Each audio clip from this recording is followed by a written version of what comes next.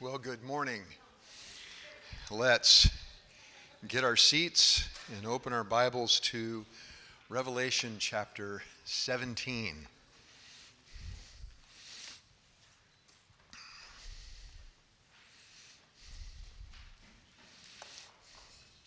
And let's pray. Father, thank you again for the gift of your word, that you have revealed so much about yourself, that you have revealed so much about us. And as we've been studying this book, so much about the things that are to come. And there is a wrath to flee from, but there is also a Savior to flee to.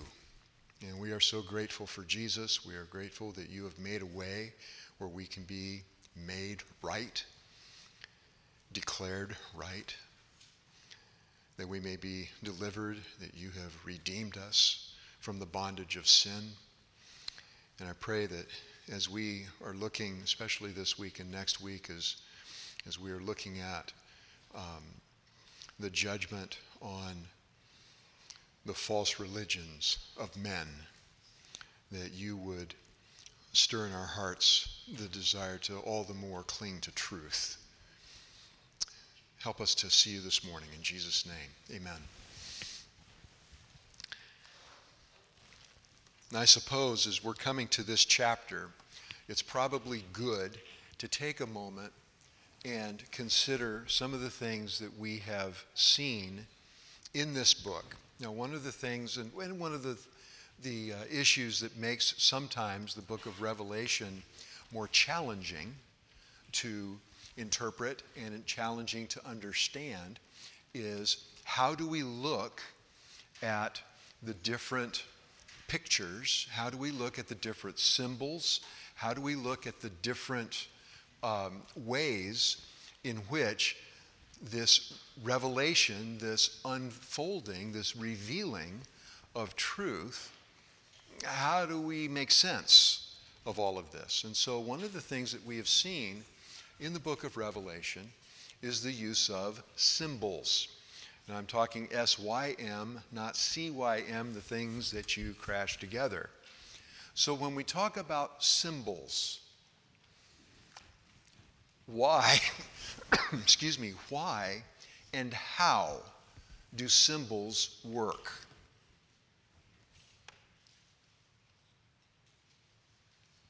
Okay, Sam, you've got a perplexed look on your face.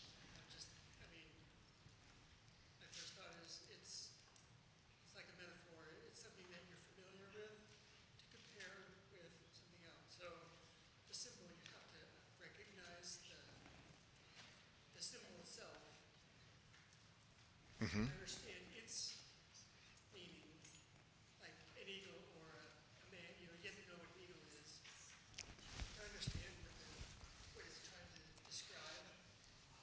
Okay, now Sam has brought up an outstanding point.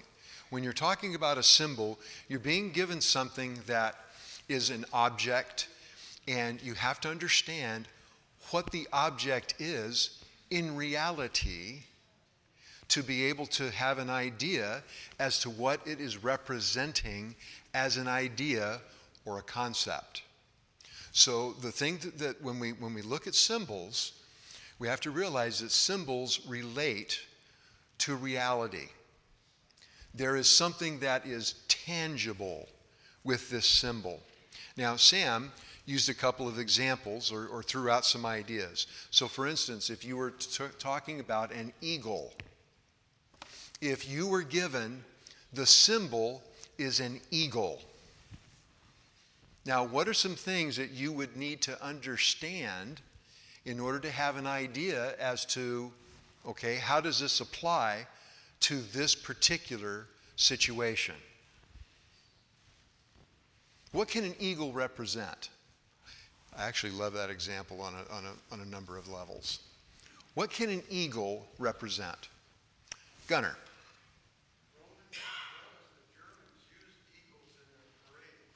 Romans and Germans used eagles in their parades.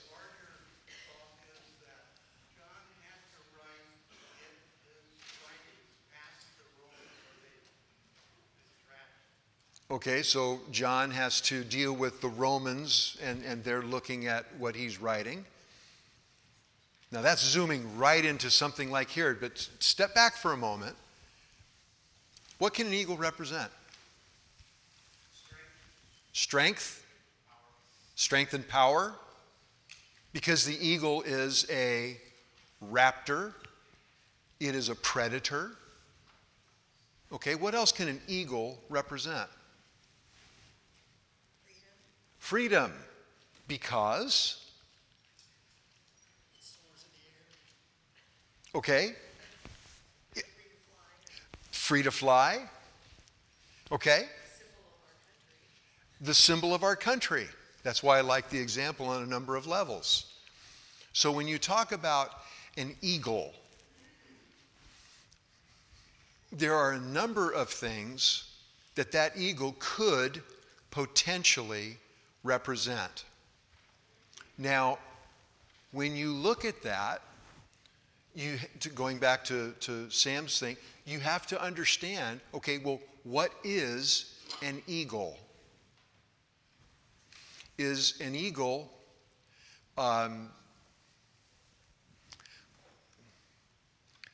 it's something that's real. So you can look at, you can recognize, and it has characteristics. Question? A symbol, right. And so that's what we're talking about, is how do symbols work? Now, in Revelation, as we have been studying, what do we typically have after the use of a symbol? We have an explanation as to what the symbol means. And so it makes it easier for us to be able to put pieces together because God is telling us, here is what I am after. Now, why go through this today? Because we're running into a symbol today. Now, this symbol is perhaps a little different than some others that we have encountered in Revelation because this symbol is multifaceted. This one has got a number of ways in which it can be used, and in fact, that number of ways was intended by God. And so as we're trying to go through, and I'll be honest, this week there was a lot of reading. There's a lot of issues that are dealt with, especially in this chapter. And so as we come across some of these things, there are going to be some ideas, some ways of looking at this that on their face are going to make sense. And what we are charged with doing as students of God's Word is, determining what is it that God is intending to communicate. Because again, when it comes to understanding and interpreting Scripture, who is the one who determines what the Scripture means? Okay, now you are making my heart very happy right now because multiple of you are saying it's the author. God is the one who is making the decision here as to what this means, and that is absolutely correct. And in fact, that will save your bacon as you are going through and studying some of these things. So, if God is the author, and the author is the one who determines what it means and its meaning, then what do we want to use to interpret Scripture? The Scripture itself.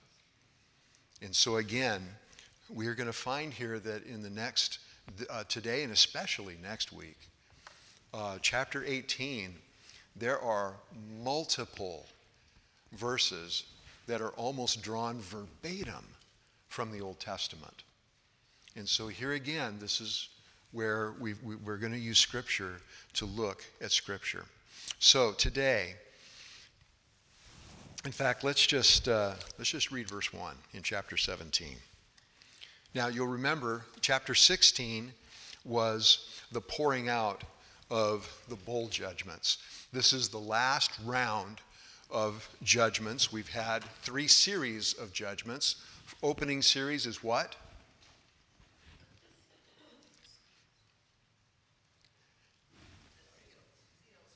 The seals. Thank you. The seals. So there are 7 seals. The 7th seal leads into the next round of 7, which is the trumpets. And then the 7th trumpet leads into the 3rd round, which is the bowls. And so we've had these 3 rounds of judgments that are increasing in intensity. And in chapter 16, we've had all 7 bowl judgments. And what is different about the bowls from the seals or the trumpets? What is unique about the bowl judgments? Okay, they're all together, unrestrained. Okay, so the idea here is that when you get to the bowl judgments, that is the unmixed, undiluted judgment of God on unrepentant men. And so the seals, there is restraint. God isn't dishing everything out in full mix. Even with the trumpets, when we see that there is something coming down and landing on the oceans, how much of the ocean was affected? 1/3. When we get into the bowl judgments, there's no more fractions in the bowl judgments. Those are whole numbers. And it is, these are devastating judgments. And so in chapter 16, we've had those 7, and we've had the 7th bowl, which is it's a cosmic event. You have an earthquake that shakes the entire planet so that you've got cities being leveled. You've got hailstones coming down that weigh a talent apiece. Anytime you start hearing things measured in a talent, you know, in the old world, you know what a talent basically was? As much as an adult man could carry reasonably. 75 to 100, 105 pounds. Now, just imagine something that weighs 75 or 100 pounds coming down and landing on your noggin. You can understand why men are cursing because of the severity of this particular plague. So, chapter 17, verse 1. Then one of the 7 angels who had the 7 bowls came and spoke with me, saying, "Come here, I will show you the judgment of the great harlot who sits on many waters, with whom the kings of the earth committed acts of immorality, and those who dwell on the earth were made drunk with the wine of her immorality." Excuse me. So here we have one of the angels that has just been involved in pouring out these bowls of God's judgment. So there is a chronology here. As this last judgment has been carried out, now one of those angels comes over and says, "I want to show you specifically one of the judgments that came from this last one." So let's back up a little bit in chapter 16. Go to verse 18. "And there were flashes of lightning and sounds and peals of thunder, and there was a great earthquake, such as there has not been since man came to be upon the earth. So great an earthquake was it, and so mighty. The great city was split into 3 parts, and the cities of the nations fell. Babylon the Great was remembered before God to give her the cup of the wine of his fierce wrath." Now we're being introduced to someone here, and this is Babylon the Great. Babylon the Great is going to be the focus of chapters 17 and 18. So chapters 17 and 18 are an explanation of who Babylon the Great is and how does this judgment relate to Babylon the Great? So Babylon the Great, just step back for a second. Babylon the Great must be something of importance if 2 out of the 22 chapters in this book are going to be dedicated to the subject of Babylon the Great. So we need to be paying mind, right? Does that make sense? So here the angel comes. I'm going to show you the destruction. I'm going to show you the judgment of the great harlot. Now, Babylon the Great, is the Bible familiar with Babylon? Okay? Yes. How do we know that? Okay, so it existed. It was part of the Bible. Now, where do we run into most of our exposure to Babylon? Where do we run into that? Big picture, okay? New Testament or Old Testament? Old Testament. And so we go over here to the Old Testament, and where do we find, and just again, big picture, what was the relationship of Babylon to Israel in the Old Testament? Okay, they were a conqueror of Israel. And where did that happen? The exile. God used Nebuchadnezzar and Babylon as the instrument of judgment on unrepentant Israel, right? And so we have Babylon actually coming to Israel 3 times, 605, 597, 586 BC, and you've got things being carried away, people being carried away, and finally in 586, Nebuchadnezzar comes back, and what does he do with Jerusalem? What happens to the temple? And so the temple is destroyed, people are carried away, and you've got exile brought to the southern kingdom, to Judah and to Benjamin. Now, where else do we see Babylon in the Old Testament? So you have this with Israel. Was Israel the only target of Babylon? And we're going to extend out a little bit, so we're going to find out how many of you have paid attention to world history. Pardon me? Okay, so Babylon was geographically located. There was a city called Babylon, right? Still there. Okay, it is still there. Now, what is Babylon today? It's a ruin. And that's something that we probably need to remember. So Babylon, after they were the instrument of judgment against Israel, Babylon was itself at one point what? They were judged. That was foretold, right? In fact, next week we're going to spend a lot of time with that because Jeremiah spent 3 chapters of his book talking about what God is going to do to Babylon. And so they were judged. And if you go back into the early centuries after Christ, you'll find that there were comments made about Babylon, that it was largely a desert, that it was largely a place where you just would not go. That actually is going to be pertinent today as we look at this. And so Babylon was a pagan nation. They were used by God to accomplish his purposes, but they were also judged by God because they were wicked and they were pagan.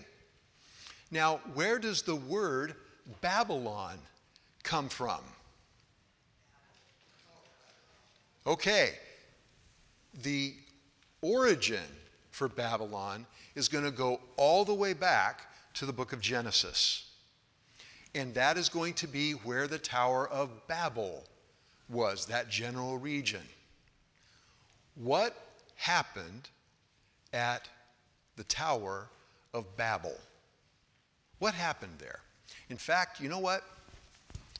I'm sorry, Andrew, go ahead.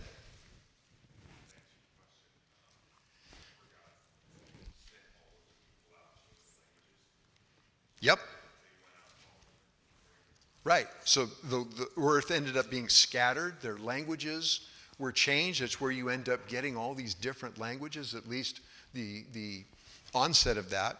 Let's turn our Bibles to, keep your finger in Revelation. We are going to end up back there. And go to Genesis chapter 11. Now, Genesis chapter 11, this is the nice thing about having our Bible in writing.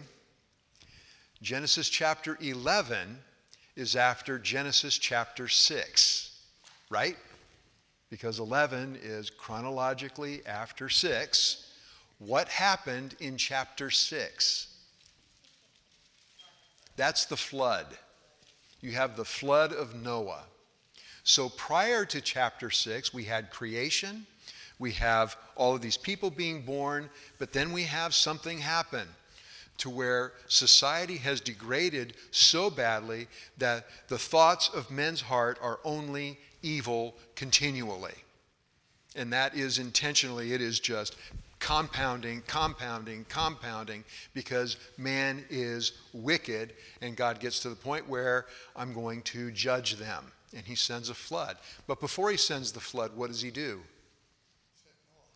He talks to Noah. Noah, build a boat. And it is a large boat. Now, and again, back in the day when there was no such thing as a power tool, if you ever have a chance to go to Kentucky, to go through the Ark exhibit that's there, that was done by Ken Ham with Answers in Genesis, go. It is one of the most incredible things you're ever going to see. And one of the things that, when you look at the boat, this thing is so large. It's got exhibits in there. It's got all kinds of animals that have been sculpted, and they're in here, and there's these huge pens and all of that. And the occupant load for that, and there's a big ramp that goes up to get from deck to deck. 3 decks, right? Do you know what the occupant load? Fireman, right? I got it. So this is a question. I actually asked this question when we were there. How many people can you legally have in here? After all the exhibits? 10,000 is the occupant load. Now, how many people were on board? 8. Sounds to me like there's lots of room. So the beauty of that is that when you go in and you look at the size, that the Ark is the largest wood frame building in the state of Kentucky. And probably for a bunch of states around it. The thing is huge. Did they use power tools? No. Well, they did. They had cranes. They had stuff. I mean, you can watch the pictures and you can see. And Noah didn't have any of that. You can see why it took him 120 years to build it. Yeah. Sam is suggesting that the dinosaurs may have actually been used in the construction. And maybe so. I mean, who knows? The point behind all of that is has all happened before you get to Genesis 11. Genesis chapter 10 is the list of the nations. And then you get into chapter 11. Now, the whole earth used the same language and the same words. It came about as they journeyed east that they found a plain in the land of Shinar and settled there. They said to one another, "Come, let us make bricks and burn them thoroughly." And they used brick for stone and they used tar for mortar. They said, "Come, let us build for ourselves a city and a tower whose top will reach into heaven, and let us make for ourselves a name. Otherwise, we will be scattered abroad over the face of the whole earth." The Lord came down to see the city and the tower which the sons of men had built. The Lord said, "Behold, they are one people, and they all have the same language. And this is what they begin to do. This is what they began to do. And now nothing which they purpose to do will be impossible for them. Come, let us go down and there confuse their language, so that they will not understand one another's speech." So the Lord scattered them abroad from there over the face of the whole earth, and they stopped building the city. Therefore its name was called Babel, meaning confusion. because there the Lord confused the language of the whole earth, and from there the Lord scattered them abroad over the face of the whole earth. Now, what had been the instruction given to Noah and Shem and Ham and Japheth and their wives after they got out of the ark? What was the instruction that God gave to them? Be fruitful and multiply and fill the earth. What are they doing? They're all in the same place. They're not spreading out. And in fact, you get the idea that, we got wiped out. And so we need to make arrangements that that doesn't happen again. And so did you see that the focus there is not on God? Why are they building this tower? Because we're going to make for ourselves a name. We're going to make for ourselves. We are going to impose our will on God, not the other way around. That's the intention here. And so, God says, got an easy solution for this problem. Can you imagine? I think, hopefully I speak clearly enough, that everybody in here can understand what it is that I'm saying. Can you imagine? And we can all understand each other, right? That would degrade pretty rapidly, wouldn't it? If all of a sudden we all spoke different languages and none of us understood any of the others. How many languages do you speak? How many? 8. Okay. This guy could do it all by himself, right? He starts speaking one of these other languages and it wouldn't be difficult, would it? So here you have the families are split. What is not split up? They now speak different languages, but what are they taking to their new language?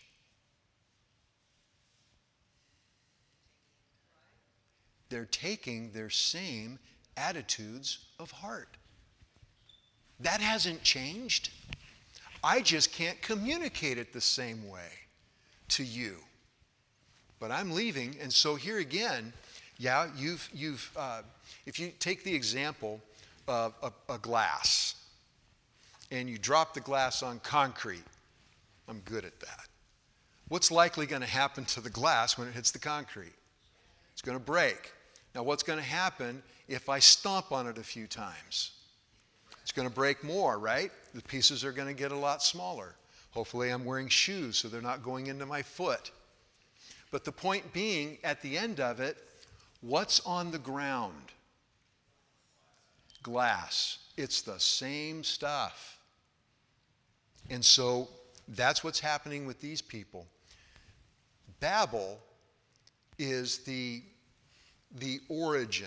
That's the root where you have man organizing his concept, organizing and implementing his concept of God and how he's going to get along with God. Why is God so anti-religion? First off, is God anti-religion?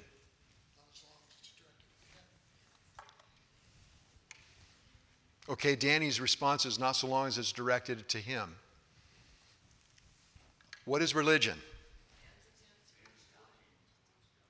Man's working toward God. So what is inherent in religion? Okay. The reason that we're going down this road, all right? There's no way we're finishing this today. The reason we're taking the time to do this here, whenever you talk about religion, you inherently have a redefinition of who God is. That is automatic. It has to be. Because the God of the Bible Has the God of the Bible defined worship? Yes, he has. Has the God of the Bible defined what is acceptable and unacceptable to him? Yes, he has. Has the God of the Bible prescribed a way by which man can be made right and the relationship with him restored? Yes, he has. That is defined by God, and it's defined by God because he is God. By definition, he is the creator. Therefore, he is the rightful owner. He is the one who is holy. He is the one who is all-knowing, who is all-wise. God is the one who has all the tools you need in order to figure out how that is to be done. Religion redefines God. Religion says that this God is this way and he will accept this. That is the nature of religion. So when you look at different religions, how is it in their religion that a man is made acceptable to God? The vast majority of them are going to substitute something that is going to make them okay in the eyes of God. And what are those? What is that? Works. Somehow, either by offering a particular sacrifice or by living in a particular way, living by a particular code, then that will, and again, in every one of them, what else is present? There has to be a scale. Because what are they going for? When you have a religion that I need to do these things in order to appease this God, how is it that you're made acceptable? How is it that you know whether or not you're acceptable? There's got to be a scale. Is the scale leaning in my favor or not? You have to have all of those things. So why is God anti-religion?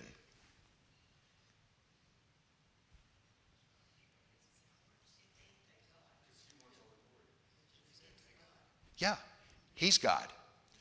Glory, worship, well, those belong to him, not to whatever else it is that you're going to substitute for me. And so, when you talk about all of these religions, all of them, they all substitute one thing or another for what God has established. This is right. This is the way things should be. And so man comes in and he makes a God in his own image. And then figures out how it is that he's going to appease that God.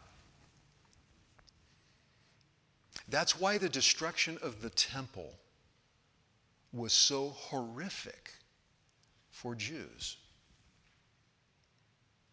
Because what happened at the temple? Okay? Worship, sacrifices. There was something that happened one day a year. What was that? Day of Atonement. If you don't have a temple, and what happened on the Day of Atonement? There was something that could only happen one day a year. What was that? Right, the high priest, just the high priest, is able to go into the Holy of Holies. What was in the Holy of Holies? The Ark of the Covenant, and in between the wings of the cherubim, there was something there, and that something was the mercy seat. And the mercy seat represented what? The mercy seat represents the presence of God among men. So one day a year, the high priest is able to go into the presence of God in order to make atonement for the people. No temple, no Holy of Holies, no Ark of the Covenant, no presence of God. So how is it then for them? How are they able to fulfill, to carry out the instructions that God gave them for worship? They can't. So what did they do?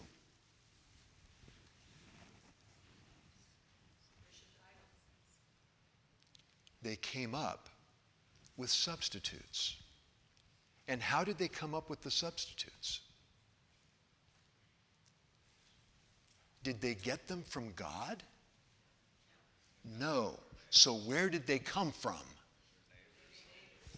They made them up. They got them from someplace else.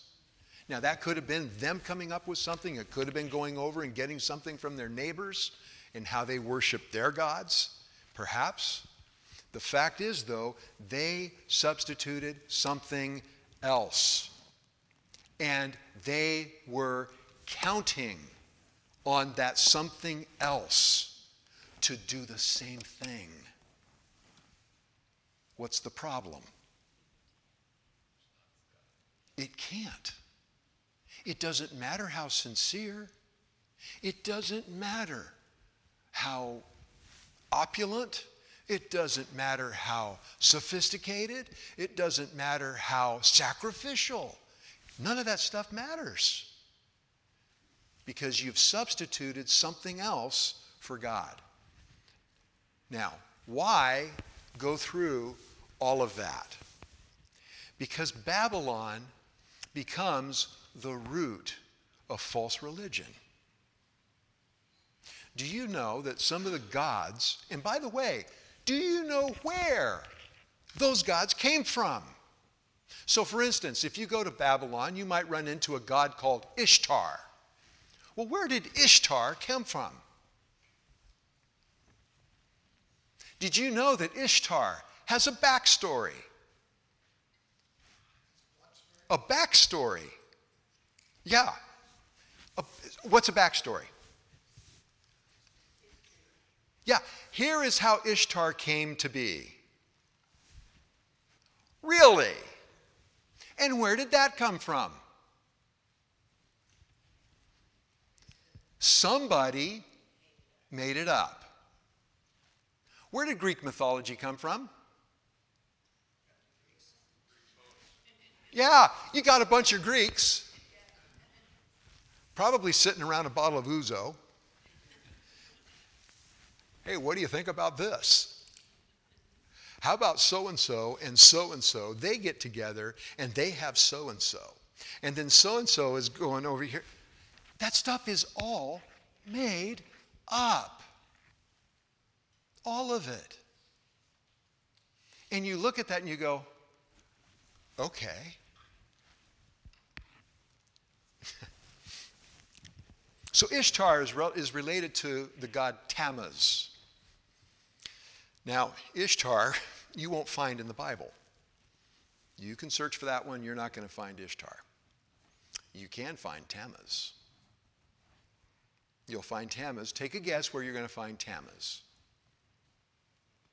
If you're going to look, where might you look to find Tammuz? Where would you start? Don't say the concordance, all right? Where would you start? I'm going to look in my Bible.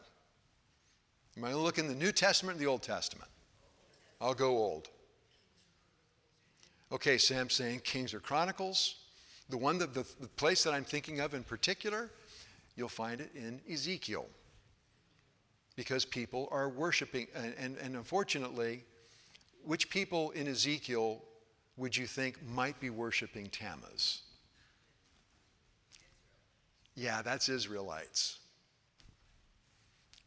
Yeah, and it's in the temple. Got any ideas why God might have destroyed the temple?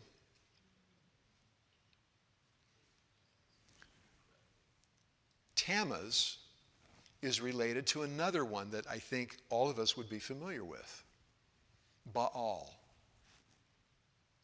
Now, where would we find Baal?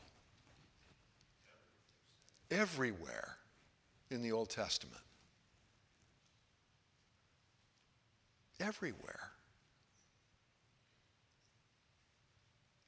Those gods had their origin in Babylon,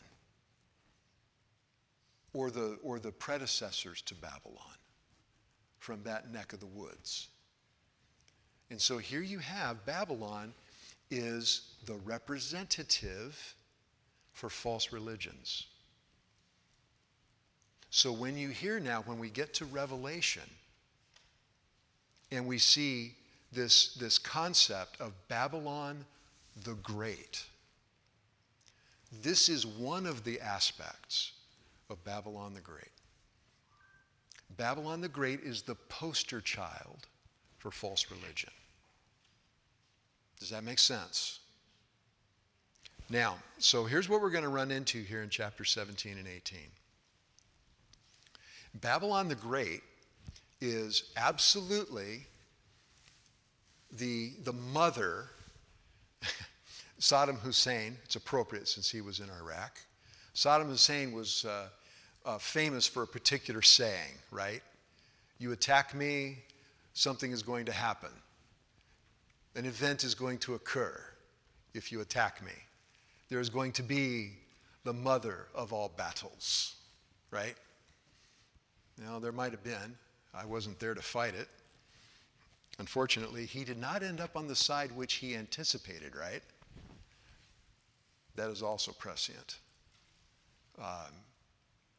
Because everybody in this book, when they go to war against God, they've got their own idea how that war is going to go, and it's not going to be the way they thought. So here you have the idea that Babylon the Great is the epitome of false religion. Now that is not, so the symbol that we're going to see in chapter 17 focuses on this idea of false religion. That is not, again, Babylon, multifaceted. Because Babylon also represents other things. That we'll get to in chapter 18. All right? So,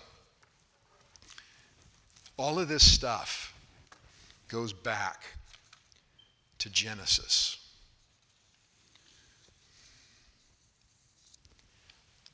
Questions until now?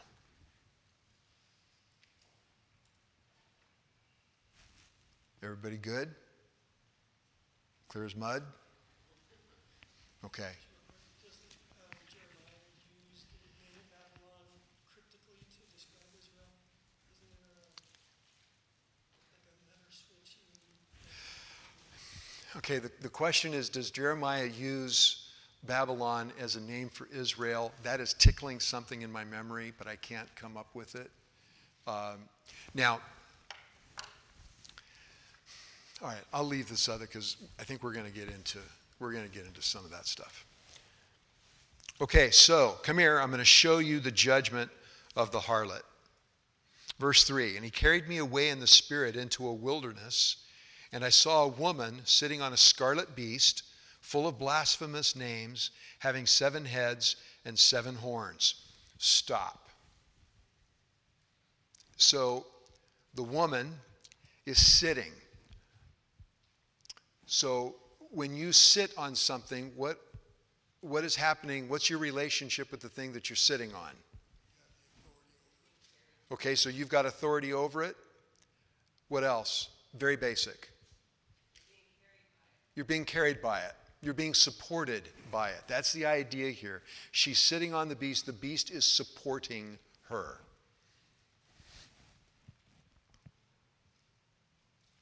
It's a scarlet beast. Anything significant about scarlet? Anything significant about scarlet from the book of Revelation? Let's start there. Have we run into this idea before? What color is scarlet? It's red. Have we run into something that is red in this book before? Well, blood. Oh, lots of blood. Robe dipped in blood. We're going to hit that in chapter 19. Go back specifically. I'm thinking of one of the symbols that we've seen before in this book. What color? There was a red horse. What color is the dragon? Dragon is red. Who's the dragon? Satan. In the book of Revelation, you hear the word dragon, that is Satan. Dragon, Satan. Same thing. Now, scarlet can also be representative of something else. Scarlet, if you go back to Isaiah chapter 1, verse 18, in verse 16 it starts, "Come, let us reason together." Right? "Though your sins be as scarlet, they shall be white as snow. Though they be as crimson." Right? So the idea here is that this scarlet color is related to sin. Now, in the first century, if you had scarlet clothing and you wore a scarlet blouse to worship, what are you communicating to the other people there that are worshiping as well? What was scarlet a representative of? I'm sorry? Not sin. Okay, royalty. Who was able to wear scarlet? Only rich people. So when you look at, for instance, in the book of Acts, you have Lydia in Philippi. And Lydia is a purveyor of what? Purple. Who wore purple? The rich. The rich were the ones who wore purple and scarlet. And so, again, you've got all these things here that are kind of circling around here with the beast. So the beast is colored scarlet, full of blasphemous names, having 7 heads and 10 horns. Now, have we seen this symbol used before in this book? Yes. Where was that? Okay, the beast that rose up out of the sea in chapter 13, verse 1. So keep your finger here. In my Bible, I'm flipping back one page. So, chapter 13, the dragon standing on the sand of the seashore. Then I saw a beast coming up out of the sea, having 10 horns and 7 heads, and on his horns were 10 diadems, and on his heads were blasphemous names. So blasphemous names, 7 heads, 10 horns. We're tracking. The only thing missing in chapter 17 are the diadems, and frankly, they're not necessary.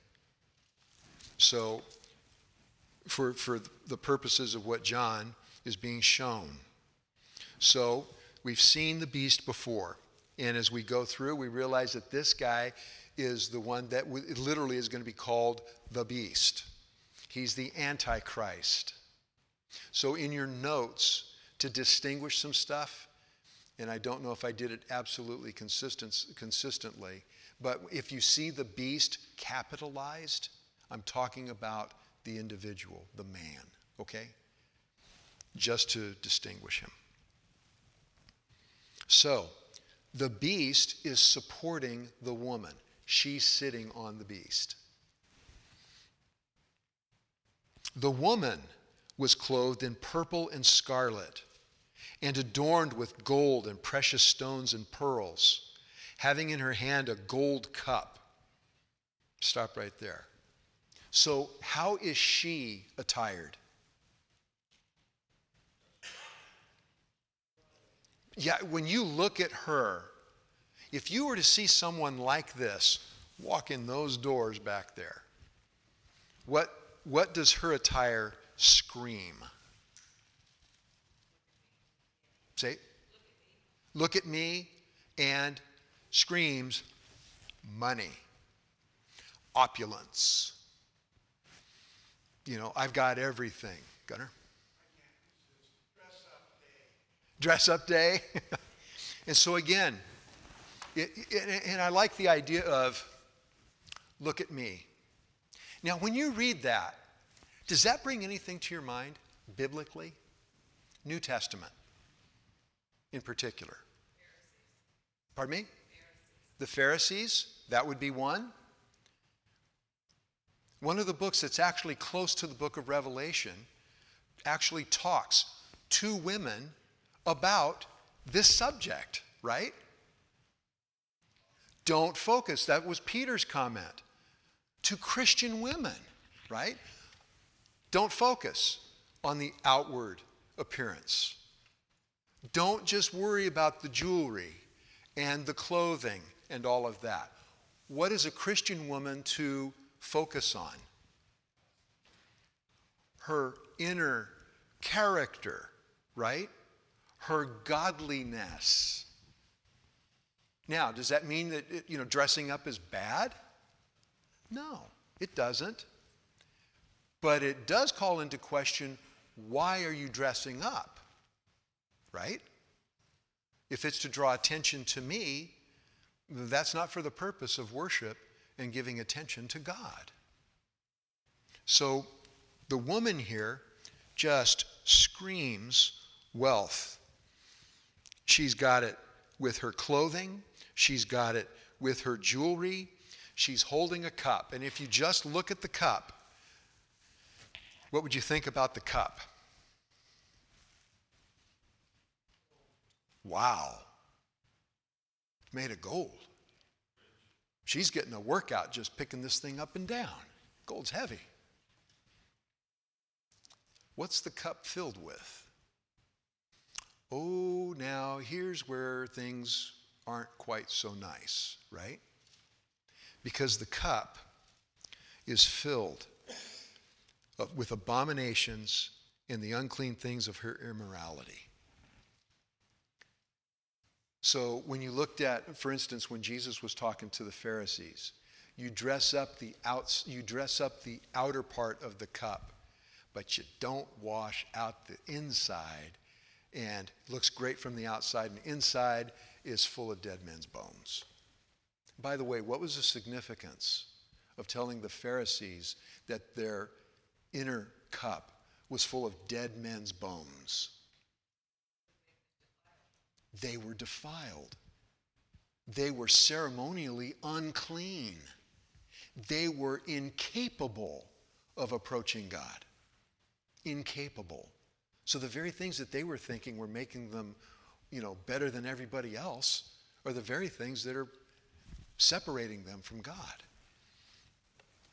So here you have this woman, opulent, and yet what she has, and what again, the idea of having it in the cup, what's the significance of that? What's she drinking? And since she is making the nations, we're going to get into this here in a bit, since she's making the nations drunk with the wine of her immorality, what's she doing with what's in the cup? That's what's being dispensed. That's what it is she has to offer to those who are going to ply her wares.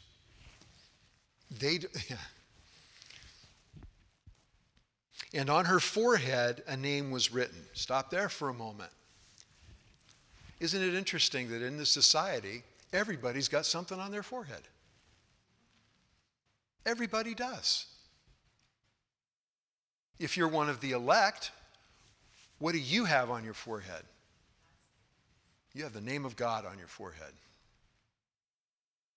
If you are a follower, if you are a worshiper of the beast, what do you have on your forehead? You've got his name or his number on your forehead or on your hand. What does this woman have? Well, she's got a name on her forehead too.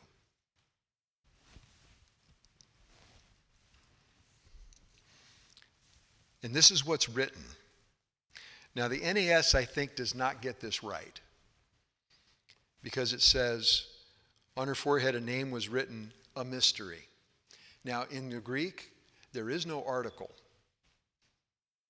The idea here, I think, is that this term mystery belongs to what's on her forehead. So on her forehead, mystery. We'll come back to that in just a second. Babylon the Great, the mother of harlots and of the abominations of the earth.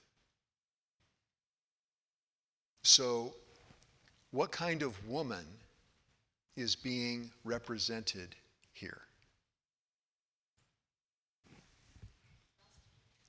A prostitute, a whore, someone who offers something that is supposed to be special, but offers for money to whoever's willing to pay.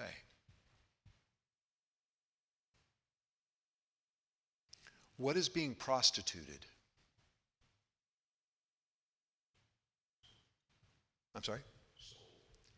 Sold?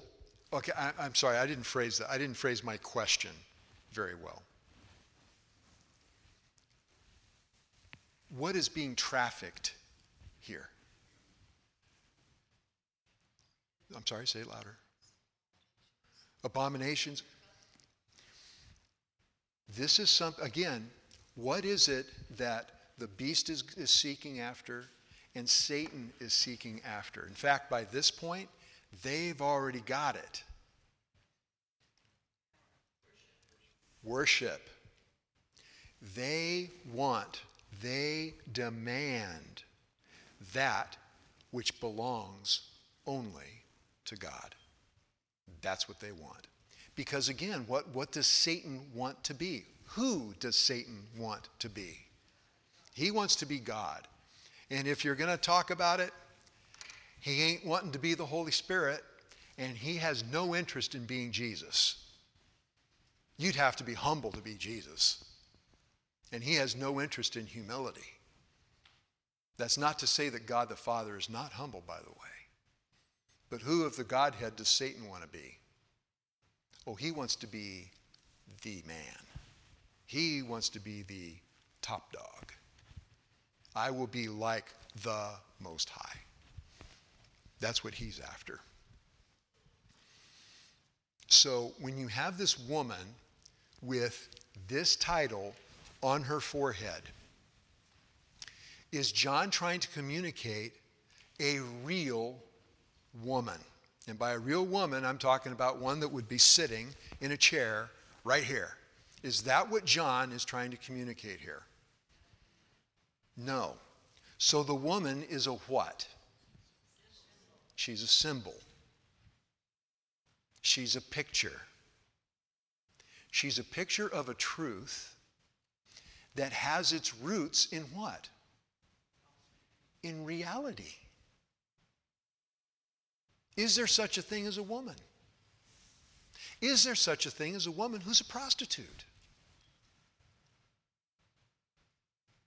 Is there such a thing as one who would be pawning off something as truth that is in fact an abomination? All of those things have roots in reality. That's what makes the symbol work. And so, she has this, Babylon the Great. So, by having this title, and keep in mind, this is in the 1st century. Where's Babylon? In what condition is Babylon in at this moment? For John, let me rephrase that. At that moment for John in the 1st century, what condition is Babylon in? It's destroyed. It's a desert. There's nothing there. And yet, here she's titled Babylon the Great. Something that is significant. Something that has purpose. Something that has a lot of power behind it. So again, this is a symbol. And the symbol is It's those religions that are against God. Now, questions to this point.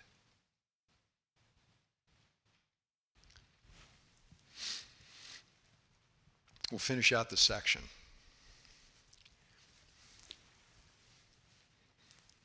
And I saw the woman drunk with the blood of the saints and with the blood of the witnesses of Jesus.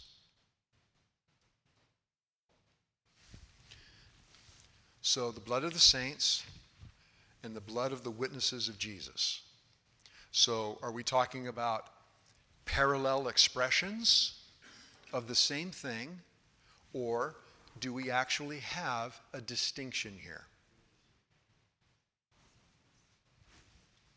That's not a rhetorical question. Pardon me?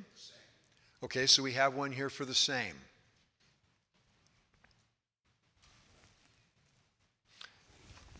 And this is one of these, this is actually an open question. The witnesses of Jesus and the saints, can those be the same? Absolutely. Absolutely, yes. They can be. I mean, the New Testament is full of references to believers as saints.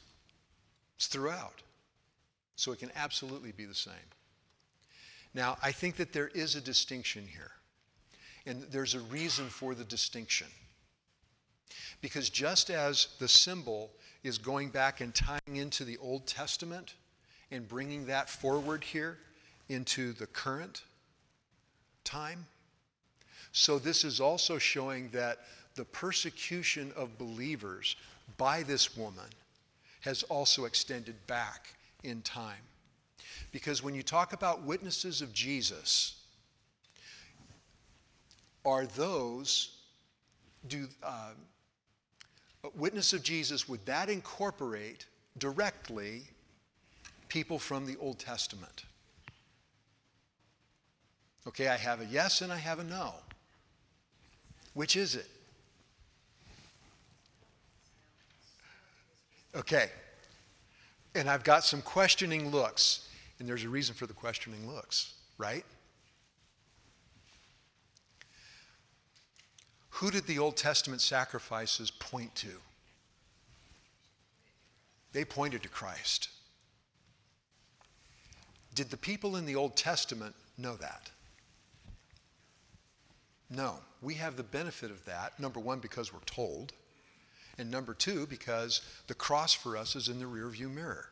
We can look back and we can see, oh, wait a minute now, all of these sacrifices are pointing to Jesus. So this is it by faith, which is demonstrated by me taking God at his word.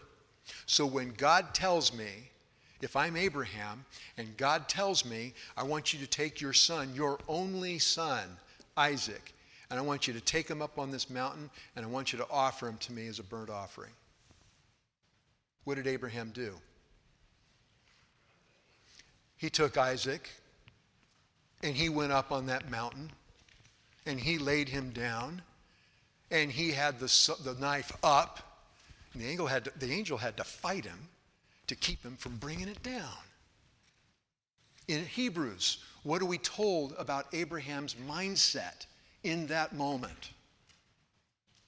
In Hebrews 11, we're told that Abraham believed that God would raise him from the dead, even though that had never happened before in history at that moment. What was Abraham demonstrating? Faith. He took God at his word, and he obeyed, and it was counted to him as righteousness. In the Old Testament, when you brought a sacrifice and you laid your hand on the head of that offering, realizing that that animal is dying in your place to atone for your sin, that person was taking God at his word that that sin would be covered. It's pointing forward to Jesus as the ultimate Passover lamb, the ultimate sacrifice for sin, offered once for all, right? So when you talk about witnesses of Jesus, that's New Testament and subsequent. Saints, that goes all the way back to the beginning. So I think what he's getting at here is this is going all the way back, and it shows that the persecution of the redeemed goes all the way back as well. Okay? Questions to there? We're not going to quite finish it, but we're almost 10 after. Okay. We'll pick up next week. Hold on to your handouts, and we'll pick up next week. Let's pray. Father, the enemy of our souls goes all the way back to Genesis. And yet at the same time, you are eternal. You are from everlasting to everlasting. Satan had a beginning. He's going to have a bad ending in the lake of fire. Father, thank you that you have always conquered sin. You have always been superior. You've always been holy. You've always been different. But Lord, you've also never been threatened. All of the schemes of men, all of the schemes of the evil one have never even approached being able to threaten you. You're that much higher than anything and anybody else. Father, thank you that you have made it possible for us to be redeemed. We thank you for Jesus and how he humbled himself, took on the form of man, and not a high and lofty man either. He became a servant, ultimately dying a criminal's death. The death that was due to me, due to each of us. And Lord Jesus, you took that on yourself willingly. But you raised from the dead because death had no hold on you. And you've arisen to the Father. You're seated at the right hand of God at this moment, waiting for all of the nations of the earth to be put as a footstool under your feet, all of your enemies. That day is coming. And Lord, how we long to see it. Help us to be your hands and your feet and your messengers in our day. And Lord, help us to know you aright, that we may worship you aright, and that we may obey you rightly. Thank you for being our Redeemer. Thank you for being the Almighty God. In Christ's name, amen.